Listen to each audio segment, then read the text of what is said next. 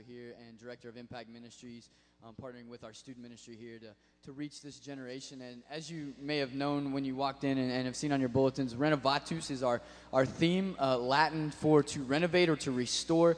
And so many times in our personal lives, as we progress spiritually toward God, we need restoration and renovation. We get tarnished, and we need to clean our spiritual lives out and clean ourselves up in order to take that next step closer to God.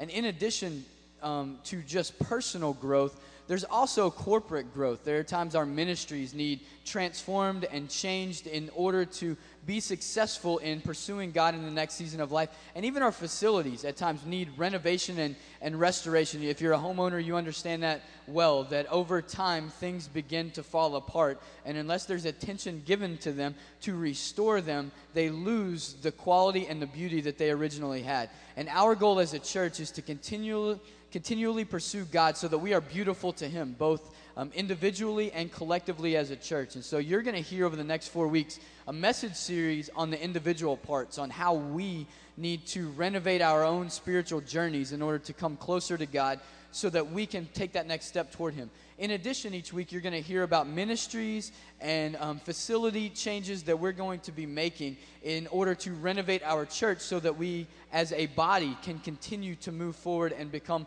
the bride of Christ that God has called us to be. We want to start this series by focusing on two very important ministry areas. If you're a parent, grandparent, you know these very well, of children's ministry and our student ministry, and how they are, that our church thrives on those two areas. And so we want to focus this morning on some of the renovations that you're going to be hearing about and seeing over the next few weeks. First, we're going to talk children's ministry. This is our children's ministry director, Kimmy Barker. And Kimmy, I'm just going to ask you to share in the next couple of minutes just what are some of the exciting renovations that are happening within our children's ministry that our church needs to know about. Awesome. Well, I'd say the first one I want to start out with is we'll be having a new name. We'll be starting next week with the UBU Children's Ministry, and UBU stands for You Be Who God's Created You to Be, and that's really what we want to do in everything that we do in the children's ministry, is teaching our kids to be who God's created them to be. And our vision is, the UBU ministry, is to come alongside parents using biblical truth to help children discover who God is and who they are in Christ. Even from when they are first born in the nursery and toddler class and the preschool class, as they're discovering all these new things in their worlds, we want to help them discover God in that process as well. And then also as they get into the elementary school ages, helping them discover who they are in Christ and what that looks like, and once they discover who God is, how that translates into who they are. That's a very, very exciting new renovation coming up. And then also we have just some, technical changes. We'll be changing classrooms, which is very exciting. We'll be moving the nursery and toddlers out of the back area over here by the women's restrooms. They'll be coming out into the main area in room 201, which is the one by the donuts. All the kids know where that is. Mm-hmm. Room 201, and we really felt that was a great move, just to be more welcoming for visitors and for new parents, bringing them out here into the main area. So all the classrooms will be different.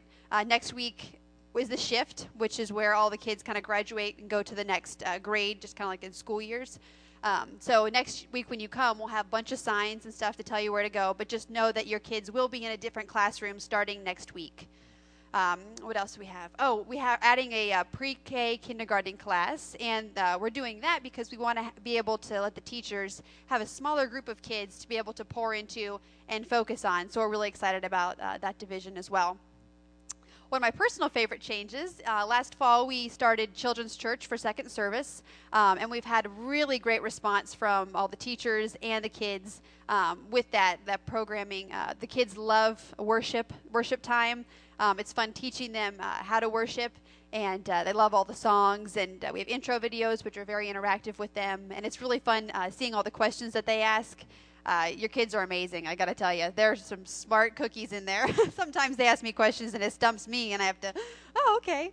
And then I can be able to answer, but it's really, really fun. So with the success that we've had with Children's Church second service, we're going to be going to Children's Church for 2 services. And in case you're wondering, we'll be doing 2 different curriculums. So if your kids are here, if you're serving one service and then attending the next service, they'll hear 2 different lessons if they perchance happen to be in here for both services. So very excited. Yeah, very cool. In that children's church renovation process, can you talk a little bit about how, while children's church is bigger than a classroom setting, it still stays small, and what the small group perspective is on a children's ministry when we're doing children's church? Absolutely. How we have it set up now is either I or my husband or some other wonderful individual will teach the lesson, and then we will have a lot of application questions or questions to repeat the lesson to help the students hear it. And each grade will have a teacher that they sit in a small group with, who they have that discussion with. And we like that, just like we are dividing them up into smaller groups. We like that because it gives more kids an opportunity to answer the questions and to share their experiences in that type of setting.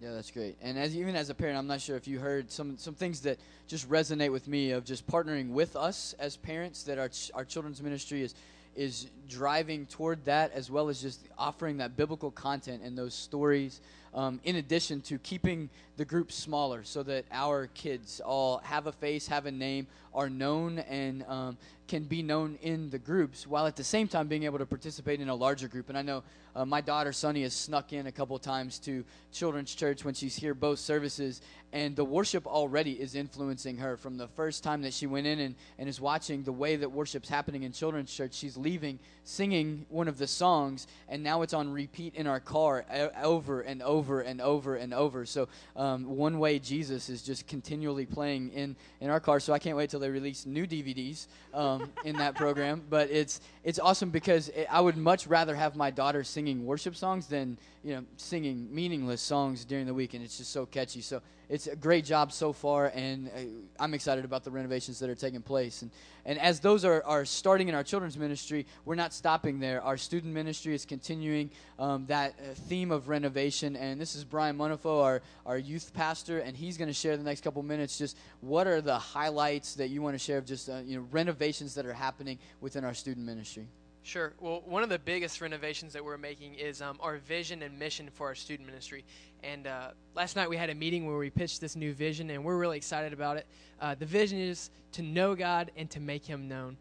Something simple, but man, it's powerful to know that every day we have the choice to know Him more and then to make Him known. And we feel that those two things, if we really own that in our student ministry, we'll have students who are really championing the kingdom of God and moving forward by doing it. And so how we want to do that is our mission, and our mission is 4 words. It's center, deepen, sacrifice, and influence. We want students to be able to center their lives on God.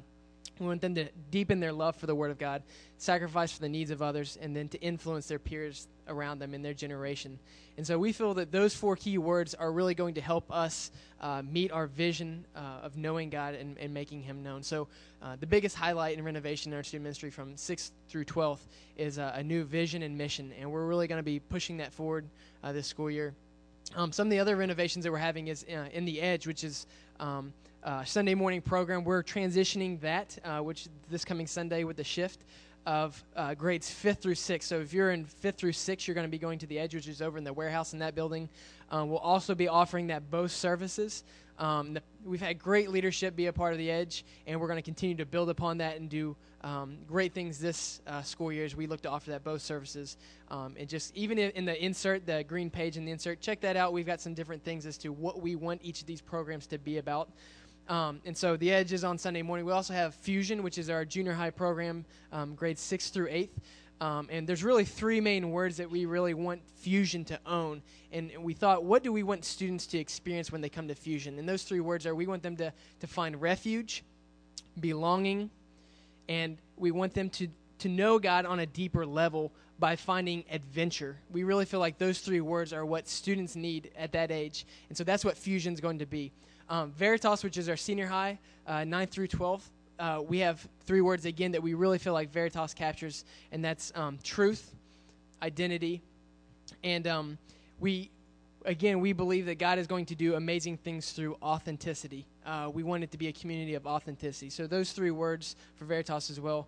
I'm so excited to be serving with the students this year. I feel like there's more momentum than I've ever had this year of just students being excited about the ministry of the programs and where it's going and the vision. The students are loving it. So there's a lot of renovations, but man, more than ever, I've been excited, and I think the students are too.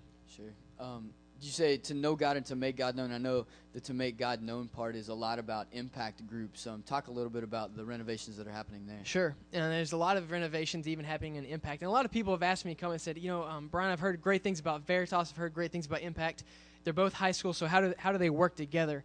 And this is also part of our vision. We really look at to know God as Veritas. We want Veritas to be about discipleship, worship, and fellowship, where it's really about centering and deepening yourself in God and who He is. And that's what Veritas is going to be on Sunday nights from 6 to 8. And then what Impact is we want it to be the sacrifice and influence. We want it to be evangelical, and that's what Impact is. It's bridging the gap between youth culture and the church. It's reaching out to those students who might not otherwise come to church when you invite them, but if you have an event outside of church, they're going to be more prone to come to that. And so we've really utilized Impact over the past many years here at Grace Chapel, and it's been a huge success, and we've got a lot of momentum moving forward. One of the biggest excitements for me in our student ministry is we got Adam Geringer, who's going to be coming on as the Mason Campus Impact Director. He's a great guy. Students are already getting connected with him. They love him. So we're expecting great things out of him this year. So we're really moving with a lot of impact groups this school year, and there's just so much momentum with the students getting excited about how to build God's kingdom through impact. Right. And there may be renovations for you in just all the terminology that we just threw out there of all the names of programs. Again, the insert in the bulletin can help with some of that. Brian just led a great parent vision night last night for our parents of junior high and high school students. And if you are a parent and weren't able to make that, feel free to touch base with him and just see the details of the how we're making these renovations happen. Because our children's ministry and our student ministry are really moving forward and are going to set the pace for how this church can influence the kingdom of God. They want to take that on and say, we want to champion this next generation. As we do that, you're going to see a lot of not just programming renovations, but physical things happening. If we're going to move classrooms in children's ministry, there's going to be a little bit of a mess while we move classrooms. Please be patient with us and know that's part of the renovation process. As you walked in, you may have seen the busted up sidewalk that's outside of the warehouse. That's part of the renovation process. And know those rocks aren't going to stay there. As soon as you pick up a few and take them home with you today, they'll be gone. I'm just kidding. But as soon as we are doing a landscaping project outside, we're painting on the 21st, the outside of that building. Inside of the warehouse is being painted on the 28th. We're finishing up electrical. We're changing all kinds of aspects of the face of that building behind us. And so just know pardon our mess, but we're not really sorry because we know that this is driving the kingdom forward, and it's going to drive our church forward, and you're invited to get your hands dirty with us in this renovation process. So we want to highlight a couple of ministry areas. We also want to highlight another aspect as we continue to worship, and that is that this gathering, we want to renovate it a little bit. We want this to be multi-generational as we worship together, and you'll see that we're strategically inviting 7th grade through 150-year-olds in here. If you're 151, sorry. But we're inviting all those ages to worship together in this room, and we want to engage every generation in worship, not just from the seats, but also from interacting with worship. And if you were here last week, you saw students on stage leading the music part of our worship, and this morning we want to take a next step forward, and we want to read Scripture, but we want you to hear Scripture read through the voice of a middle school student, a junior high student that is going to share. And so Dylan's going to come and share the Word of God, and I want to invite you to stand with us as we read God's Word together and as you hear his story spoken through one of his children.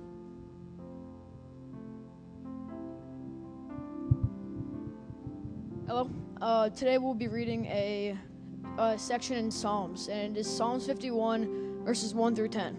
And it starts off this way. Have mercy on me, O God, according to your unfailing love. According to your great compassion, blot out my transgressions. Wash away all my iniquity and cleanse me from my sin. For I know my transgressions, and my sin is always before me. Against you, you only, have I sinned and done what is evil in your sight, so that you are proven right when you speak and justified when you judge. Surely I was sinful at birth, sinful from the time my mother conceived me. Surely you desire truth in the inner parts. You teach me wisdom in the inmost place. Cleanse me with hyssop, and I will be clean. Wash me, and I will be whiter than snow. Let me hear joy and gladness. Let the bones you have crushed rejoice. Hide your face from my sins, and blot out all my iniquity. Create me in a pure heart, O God, and renew a steadfast spirit within me.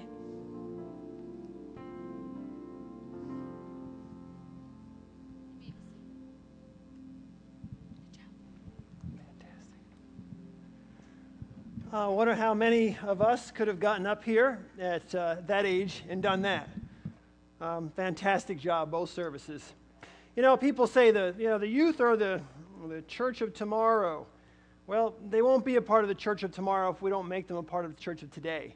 And it's exciting to have our students engaged and involved in the service with it. This is going to continue. This is not just a one-time type of thing we're going to do, like a little, this is going to continue. We want our junior high and high school students engaged and involved within the body of Christ, helping to lead worship, being a part of this worship service. So it's really exciting to see that happen. This morning we're beginning a new series. It's hopefully be an exciting series. Over the next few weeks, you're going to be hearing about how God is working through us as a church to renovate, to restore, to renew the church, and to prepare us for the future. So you're going to see, like Chris was saying, the renovations physically, and we're going to have renovations, within our own hearts, and that's going to be exciting for us to be a part of all this. And the series is called Renovatus. It's the Latin word, as Chris said, for to renovate, to renew. And that's what we want to be a part of our lives. So if you hear that, if you see that word Renovatus, I want you to own that word. I want you to think about your own life. I want you to think about the church. Because we can talk all day long about how we're going to renovate the church and all the things we're going to do here and all the things we're going to do there. But until we are open and we realize that the renovation that really needs to take place in our own hearts, then this series is going to be another series that comes and goes. Oh, yeah, remember that? It was a cool poster out in the foyer. That'll be the end of it. We want to make sure that Renovatus happens in our hearts, that it's a part of who we are, that there's transformation happening in our lives because we are the church. The building, the huge building back here, a 40,000 square foot building we're renovating back here, the Grace Impact Center, it's a great building, but it's not the church. You are the church. I am the church. And for real Renovatus to take place in our church, it needs to take place in our lives. In Psalm 51, David asked God to create in him a pure heart, to create in him a clean heart, because true change begins in the heart. That is where it all starts. That's where it all takes place. In Luke chapter 6, in verse 45, it reminds us of that. It says, the good man brings good things out of the good stored up in his heart, and the evil man brings evil things out of the evil stored up in his heart. For out of the overflow of his heart, his mouth speaks. And then in Matthew chapter 15, in verse 19, it says, for out of the heart comes evil thoughts, murder, adultery, sexual immorality, theft, false testimony, and slander. The question that we have to face this morning is, how are we going to change our hearts? It's not easy. How are we going to bring about change in our own hearts? Now, from a human perspective, when human beings try to bring about change in their lives, they usually do it in two different ways, two major ways. There's other ways, but two major ways. The first is they try to force change in their lives and the lives of others. They try to force this change to happen. They say things like, get your act together.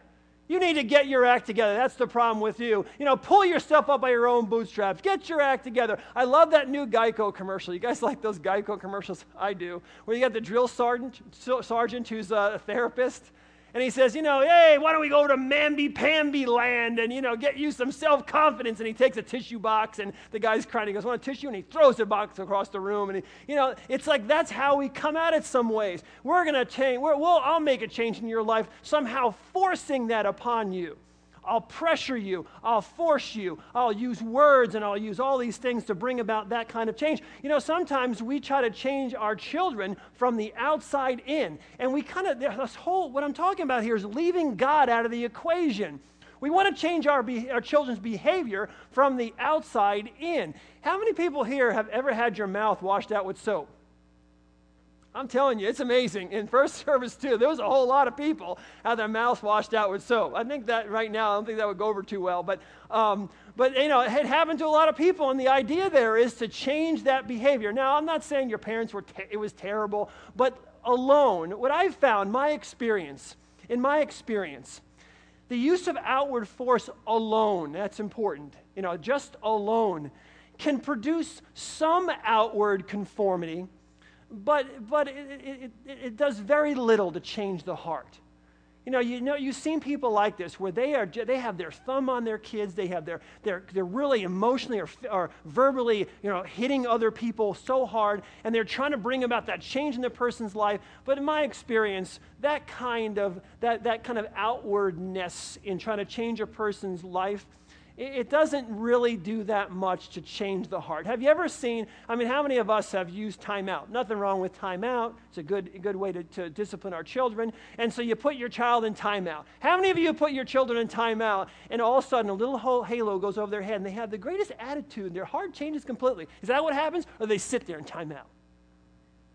You know what's going on in their heart. You physically you stop them from running or stop their behavior on the outside, but on the inside, what have you done? Sometimes you haven't done much unless you sit down and explain why you're doing what you're doing. There's a story of a little boy running around the bank, and the mom just has her, at her wit's end, and she takes the child and she puts him in timeout and sticks him in the chair. And the child basically says to his mom, I may be sitting on the outside, but I'm running around on the inside. Right? Isn't that what happens? We try to force that change on the outside. You can force me and stop me from doing something, but it has done nothing to change my heart, to renovate my heart, to renew and restore my heart. And that's what we're talking about. Jesus confronts this type of behavior that he sees in the Pharisees. He goes to the Pharisees and, they're trying to change the heart of people from the outside in. The Pharisees had a very intense, discipline that went on when someone was misbehaving. So if there's misbehavior going on in a person's life, they came down on it from the outside in. And Jesus confronts them in this. And in Matthew chapter 23, verse 27, he says this, woe to you, teachers of the law and Pharisees.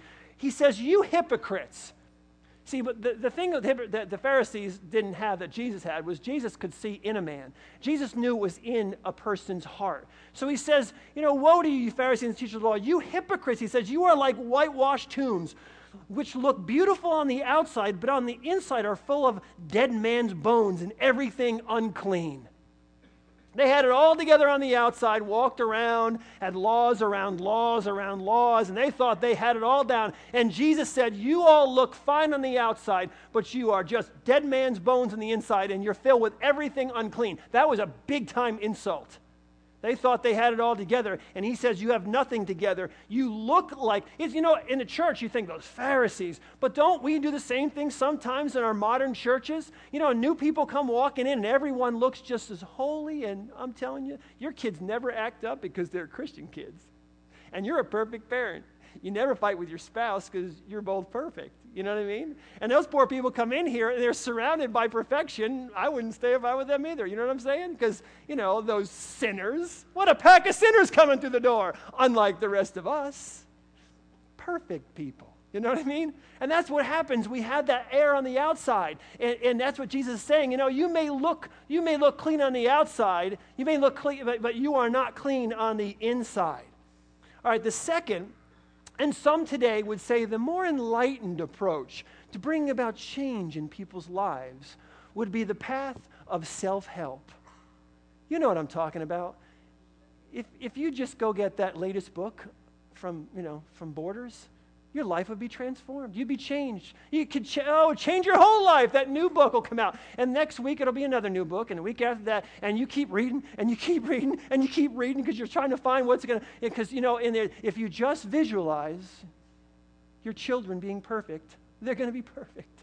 It's the latest book. You know what? If you just go to that seminar that comes through town, it's, every couple of years, if you just went to that right seminar, that would truly transform your life. Or more importantly, what we need to do? We really need to use our willpower. That's it, willpower. If you read the book and go to the seminar and use your willpower, oh my goodness, transformation, here we come. Right? Because it's inside. Get my bootstraps. I mean, New Year's resolutions, that's perfect. New Year's is perfect example of what I'm talking about. You have well-meaning people making resolutions, and they sincerely want to better themselves. I mean, so this is a sincere desire. So every New Year's, you get people saying, oh, I'm going to make this, I'm going to change, I'm going to do better. And the abusive husband tells his wife, this will never happen again. Because I have decided I'm never going to do this again. And the alcoholic or the drug addict says, this is the last time I ever get drunk. This is it. That was my last drink. That was my last whatever. And they're sincere about it, and they really are, and they're saying it's over. Now, you will see, and you've seen this before, you see some change. You see some external excitement that happens. There's some things that happen in their lives, and there's this excitement that goes on, but the reality is it's not long-lived. It's very short-lived. They fall back. They fall back into old habits. They basically relapse, and they go back into their old habits, which ultimately leads them to despair because they read the book, they went to the seminar, they did all the things they're supposed to do, and they have the willpower, and they said it was the last time, and the last time, and the last time, and the last time. And ultimately that leads to despair because they're doing everything they can to change their hearts. My friends, outside of God, that's all you're doing. It's like pounding and pounding and pounding and never getting anywhere. You get a change and you fall back. You get a change and you relapse. Has that ever happened to you? I mean, you really tried to change. You really tried to change your heart. You really tried to change your life. But then ultimately, it was failure. You failed, and you're like, my goodness, I mean, I really tried, and it just shows you. It shows you the strength. It shows you the stubborn power of an unclean heart. It shows you what you're truly dealing with. We get this idea that, it's not, I'm not that bad, or this is not that bad. It just shows you how strong a heart, an unclean heart can be to pull you back down. I will never do this again until tomorrow. I will never do that again until next week. Because your heart, that stubborn heart, that unclean heart is so strong, it keeps pulling you back. And it keeps pulling you back. Paul wrote in Romans 7:24, and this is Paul, okay? We talk about Paul. Paul's a hero to many of us. Paul's the man. This is what Paul wrote. Paul said, what a wretched man I am. Who will rescue me from this body of death? What a wretched man I am. If you and I saw Paul walking around at that time in history, we would not say, oh, what a wretched man he is. Paul's saying that about himself because Paul knows his own heart. When you compare yourself to Hitler, you're looking pretty good, right? You look, if I compare myself to that bum over there, the guy sitting across over there, boy, oh man, I'm looking pretty good. When you compare yourself to Hitler, everybody looks pretty good. When you compare yourself to Jesus Christ, oh, what a wretched man I am, Paul said. Who can rescue me from this body of death? Paul knew his own heart. He was comparing himself to Christ. And he's saying, who can rescue me from this body of death? How can I overcome this heart? I know Christ in my heart, but it's still a battle within me. Well, the answer is not, another dose of willpower, another dose of bootstrapping. That's not the answer. The answer is not that somehow you can dig down a little bit deeper or you know what, more than that. You know what's going to help you, really help you? I tell you, stronger rules and more laws. That's going to bring about the change. That's not going to bring about the change. First church I was ever in as a pastor, the senior pastor of the church, I was a youth pastor, told me I couldn't go to the theater. Couldn't go. Bambi was playing? Nope.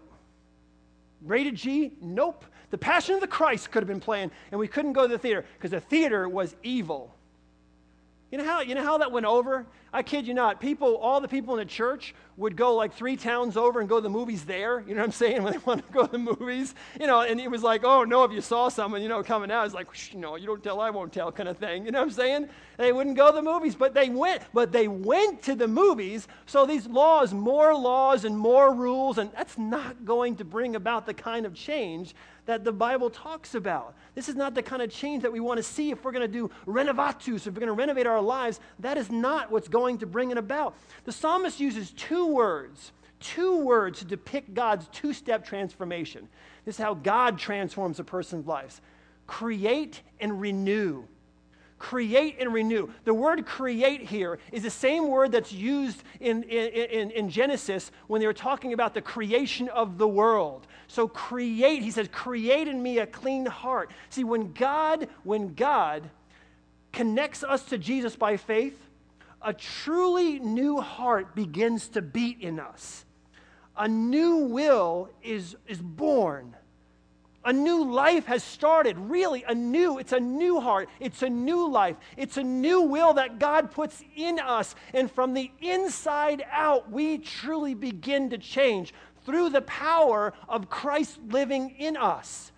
So he says, create in me. David says, create in me a clean heart. It's a rebirth. It's a renewal. That's what he's looking for. And then he uses a second word, a word that's often overlooked. He says, renew. Renew a steadfast spirit within me. Renew me, God. I need your renewal. Just like a newborn baby or a baby needs to be fed. We have newborn babies in our house. A lot of new babies in our church. Wow. And they constantly need to be fed. Just like a newborn baby needs to be fed, a new heart and a new life needs to be spiritually nourished and nurtured. It needs to be nourished. It needs to be fed, constantly fed. So we want that feeding to come from the inside. And he says, renew a steadfast spirit within me. God, renew that in my life. The Christian life is not a momentary collision. It is a continuing communion with God. It's not a hit and run one-time event. It's not a one-time connection with God. It is a lifelong walk with our Lord Jesus Christ. It's not hit and run. It's not one time. It's not a quick collision, and then it is a continuing process. You came to know Christ, and then you were sanctified. You were set apart. It's an ongoing process of God working in you, consistently working in you. David doesn't just want to create in me a clean heart, oh God. He says, renew a steadfast spirit within me. And renewal, that kind of renewal of the spirit, of our spirit, is the job of the Holy Spirit. The Holy Spirit is the one who renews. It is the Spirit who brings to completion the work that was started in us at conversion. We came to know Christ, and now the Holy Spirit continues to renew our lives, continues to help us grow. See, at our conversion to Jesus Christ, we became perfect in our standing with God. So when you accepted Christ into your life, you became perfect in your standing with God. So God, when you have a relationship with Christ, God no longer sees Jeff Greer, he sees Jesus Christ. So in my standing with God, Jesus' blood covers me, and so God sees his son, Jesus Christ, and so I can enter into the Holy of Holies. I can enter into a prayer time with God. I can speak directly to God the Father through Jesus Christ. But then the Bible goes on to say, that you need to work out your salvation with fear and trembling. Work out your salvation. It doesn't mean work your way to God. What it means is that you are perfect in your standing with God, and now day to day, that working out that salvation is a day-to-day process. And day to day, the Holy Spirit internally helps you become more like Jesus Christ, to be conformed to the image of Jesus Christ. And that is an ongoing process. And this is the kind of change that David was longing for, that he was calling for, that he was seeking. David wanted that renewal. David wanted that transformation from the inside out. He was begging God to change his life. Have you ever read, if you are an older Christian, I guarantee you've probably done this. Have you ever read Psalm 51 with tears in your eyes? I don't mean because you read it and thought about David. I mean you read it and thought about David and understood where David was coming from. But you read it and thought about your own life. and those words resonated with you. And so you read Psalm 51 with tears in your eyes. You're broken. And I'm sure that you've had at least one experience where something has overwhelmed you to the point where you thought to yourself, you wondered if you would ever recover from that experience. You sat back and all of us have had this experience where we went through something and we thought to ourselves, I wonder if I'm ever going to recover from this. I'm ever going to be able to overcome this in my life because it was so overwhelming. Maybe something that you brought upon yourself. It's something that you brought upon yourself, or maybe something that was external. But all of us have gone through this before. Has your mind gone there already? Is your mind going there right now to that event, that situation, that mistake that you made?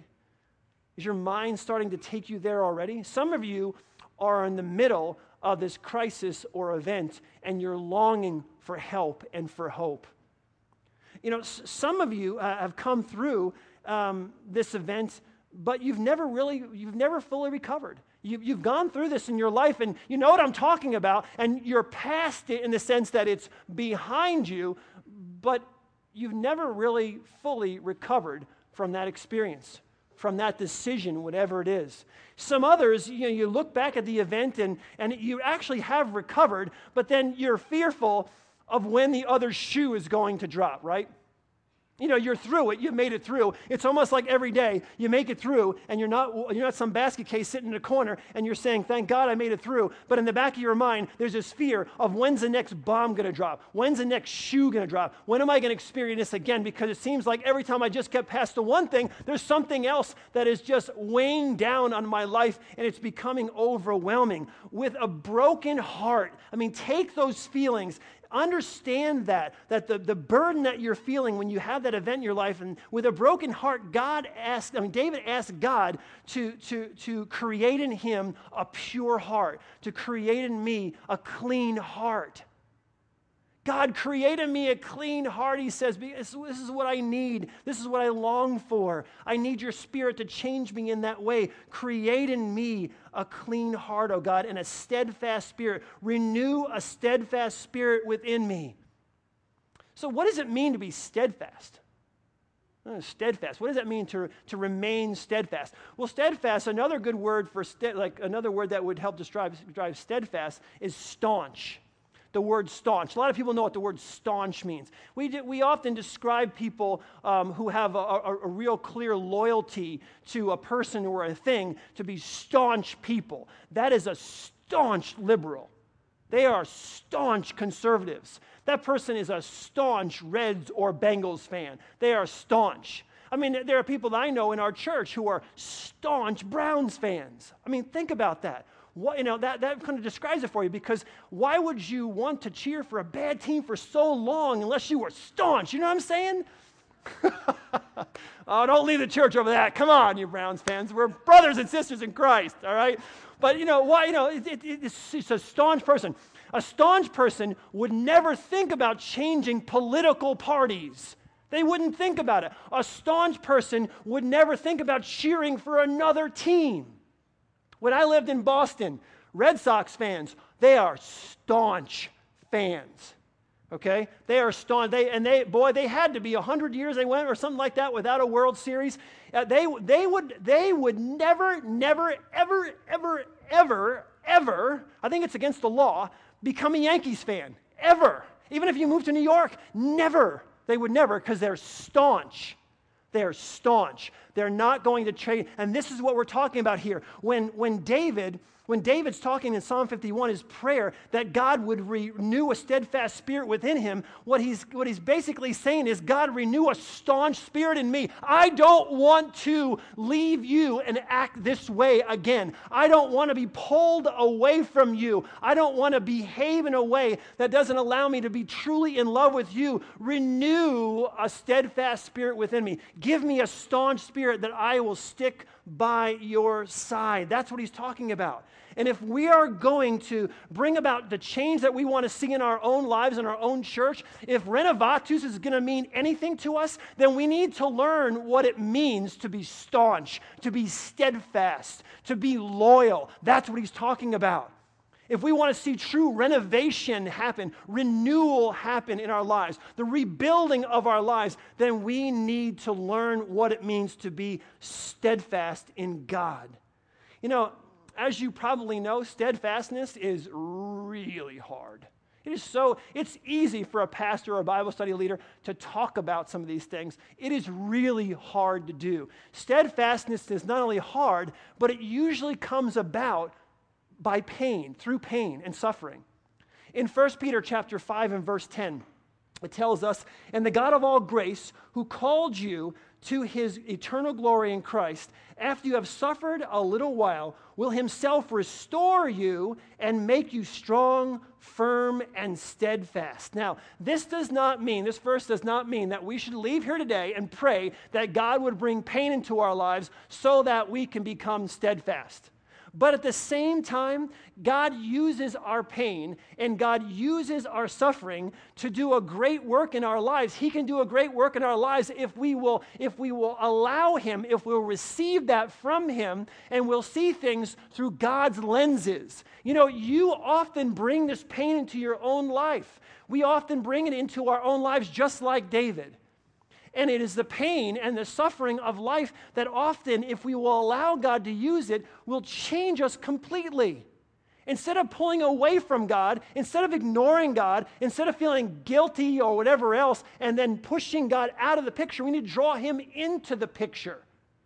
God will use our suffering and pain to renew and restore us if we will allow him to do that, if we will just see our lives through his eyes, through his lenses. God can do amazing things. You see, the reality is, my friends, we will never reach our highest potential spiritually without pain and suffering. I would love to say otherwise. The older I get, the more solidified I become in that position. You cannot grow to the point where God wants you to grow without pain and suffering in your life. I believe, my opinion is, it's impossible to get to where you need to be without it. And you know what? It's not that God always brings it into your life. It's that we bring it into our own lives. But even bringing it into our own lives, if we will follow God's remedy and repent of what we've been doing and turn to him, he can restore us and renew us and refresh us and rebuild us. And that's what David is looking for. Psalm 51 was written by David about a year or so after he committed adultery with Bathsheba. While his men are off at war fighting, David is sitting on his rooftop relaxing. He shouldn't have been there. He should have been with his men, but he wasn't. And he's on his rooftop relaxing, and all of a sudden, all kinds of heck breaks loose in his life. And the story results in a series of events that leads from adultery to deception to murder. Why? Because David was trying to hide his sin. He was trying to cover up his transgressions. Instead of realizing, I really messed up here. I really messed up my life here. And instead of doing that, he does what we all do a lot of the time. And, you know, he thinks, how can I avoid getting caught? And so he goes into this deceptive mode, and he kind of divides himself. And he starts thinking, how can I avoid this? And how can I avoid that? And he's not repenting. He's not giving it over to God. He's not even almost seeing the depth of his own sin here. And this is what's getting him into trouble. So he commits adultery, then the deception. See, the heart. Actions, my friends. You know what? As a parent, I spend very little time disciplining actions. I spend almost all of my time disciplining attitudes. My children can throw a ball through the window, and I don't like it. We got to buy a new window. I told them not to throw the ball near the window. That was bad, okay? Throw a ball through the window. Roll your eyes at me, and the end of the world has come. You know why? Because the rolling of the eyes is an attitude of the heart. The throwing the ball through the window is an action. And if I can change the attitude of the heart, I don't have to worry about the actions as much. This is what David's not understanding. He's not seeing the depth of his own heart at this point. He's not seeing it. and his sin is finally caught up with him. And when he realizes and he recognizes in his sin, and it's finally caught up with him because it was pointed out, he starts to weep. He's overwhelmed. He starts to feel incredible grief. He starts to feel this incredible guilt. And through his tears and through his pain, he writes Psalm 51. You cannot write Psalm 51 by skipping through life and saying, oh, have mercy on me, oh God. Not that I need it, but he wrote it in his pain, in his suffering. David writes this. You got to feel the guy's agony here. He in Psalm 51, you got to listen to his words. I mean, come on, you've been there in a sense. Maybe not the depth of where David's been, but you've been there. Have mercy on me, O God. Have mercy on me, O God, according to your unfailing love. He says, blot out my transgressions. Gosh, how could I have gotten myself here? This is David. I mean, the Bible calls David a man after God's own heart. And here's David. I mean, slays Goliath. God uses him, and he puts himself in this position. He's saying, oh, have mercy on me, oh God. How could I sin against you in this way? Blot out my transgressions. He uses words, and it's verses 1 and 2. Cleanse me, wash me of my sin. And that leads to verse 10. That leads up to verse 10, this complete brokenness. David's sin broke him, and he was pleading with his God for a new start. He wanted a do-over. God, I want a do-over. I want a do-over in my life. I want to start again. I want to begin again with you. Because David replaced steadfastness with corruption, and he couldn't live with his choice. He couldn't live with the consequences. And so he's crying out. This is not some prayer. Oh, God, forgive me for my sins today, for all the ones that I committed. I kind of don't remember a lot of them, but I'm sure I did something. So forgive me. Amen. Good night. That's not what he's doing here. Have mercy on me, oh God, for what I've done, and I know what I've done. David is broken. He's broken, and he's saying, I want my purity back. I want my purity back. I want my steadfastness back. I want it back. I want it back, God. You need to help me. And through his pain and through his misbehavior, God redeems this broken man. Through his misbehavior, through his sin, God redeems this broken man. He's broken. He's thrown himself at the Lord. You can imagine what his countenance would have been, what his body language would have been when he's crying out, have mercy on me, O God, but according to your unfailing love, blot out my transgressions. Like, don't look upon me, Lord, for all these things I've done. I can't stand it. I can't believe I've gotten so far away. How did I get here? For her? You're kidding me. And then I kill her. I kill her husband. What has happened to me? Please, I need to be where I was before with you. I need you to renew a steadfast spirit within me. I need you to create in me a clean heart, oh God. I need this. I have to have this back. When David asked for a new heart and a steadfast spirit, he was echoing. He was capturing the language of the prophet Ezekiel. When Ezekiel chapter 18 verses 30 and 31, he says this, God says, therefore, O house of Israel, I will judge you, each one according to his ways, declares the sovereign Lord. Repent. Turn away from all of your offenses, then sin will not be your downfall. Rid yourselves of all the offenses you have committed, and listen, and get a new heart and a new spirit. Get a new heart and get a new spirit. And this is what David was saying, God, I need a new heart and I need a new spirit. I don't want to be cast out of your presence. I want to be who I used to be. God, help me. And it says, why will you die, O house of Israel? He says, God says, ask for a new heart, ask for a new spirit. I'm a God who wants to give this to you. Ask for it, and I will give it. Through his pain and his suffering, David learned the art of being loyal and steadfast. And he became staunch. He became staunch. He became staunch in his pursuit of God, in his pursuit of pure relationships. I want you just to bow your heads with me, but I want you to please just keep listening. You and I, we as Grace Chapel, we need to give our pain. We need to give our sin. And yes, sirree, we are going to keep talking about sin and repenting here at Grace Chapel for the years and days that I'm here. I'm not afraid to use words like that to offend anybody. You know what? We need to help each other. We need to encourage each other. We need to tell the truth. And we need to give our pain, and we need to give our sin, and we need to give our failure to Jesus Christ this morning and allow him to establish us as people of loyalty and steadfastness. Isn't that where we all want to be? Isn't that where we all want to be? We want to be people of loyalty and steadfastness. My friends, sometimes you need to recognize that your life is in ruin before God can rebuild it. And we need to be a church and a place that allows people to admit their life is in ruin so that God can rebuild it. We need to humbly give ourselves to God, and he will change us and make our lives something beautiful. He will make something beautiful. God loves to bring beauty out of the ashes, and that is what God wants to do with us. Each one of us, at different times of our lives, put ourselves in a position or are put in a position where we need to lay before the cross and lay it all out and say, God, I need you to restore me. I need you to create in me a clean heart, a pure heart. I need you to renew a steadfast spirit within me. And God, today, that is the prayer of this church.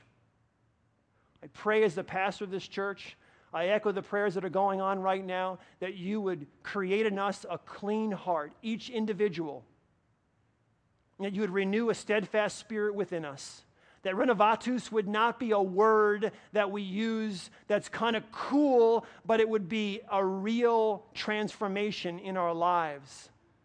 So, Lord, you can use this church to do all that you've created it to do. God, we lay ourselves before you, open and honest, and say we want change, we want transformation, we want renewal, we want to be rebuilt, we want to be forgiven, we want to be restored, we want to be sustained, Lord God, by you.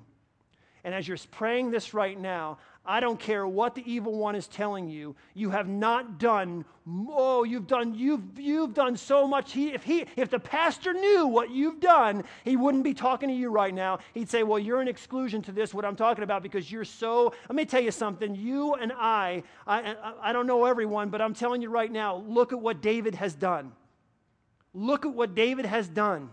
He cries out for a renewed heart. He cries out for a steadfast spirit and created me a new heart. And God restores this broken man. He can restore the broken man in this church right now. He can restore the broken woman. There's nothing you've done he cannot restore. We will come around each other. We will love each other. We will help each other. We will grow together. There's nothing that you have done as a teenager in this room, if you've given away your virginity in this room as a teenager, that God can bring about a purity in your life. You may not be able to be a spiritual virgin again, but my friends, you can be a spiritual virgin again. You can ask God to create in you a new heart, a clean heart, and renew a steadfast spirit within you. That is what it means to be a follower of Jesus Christ, covered by the blood of the Lamb, asking for forgiveness, being renewed day by day, and being more conformed to the image of our Lord and Savior, Jesus Christ. I praise you, God, for that. I praise you and thank you in your Son's precious and holy and redeeming name. Amen.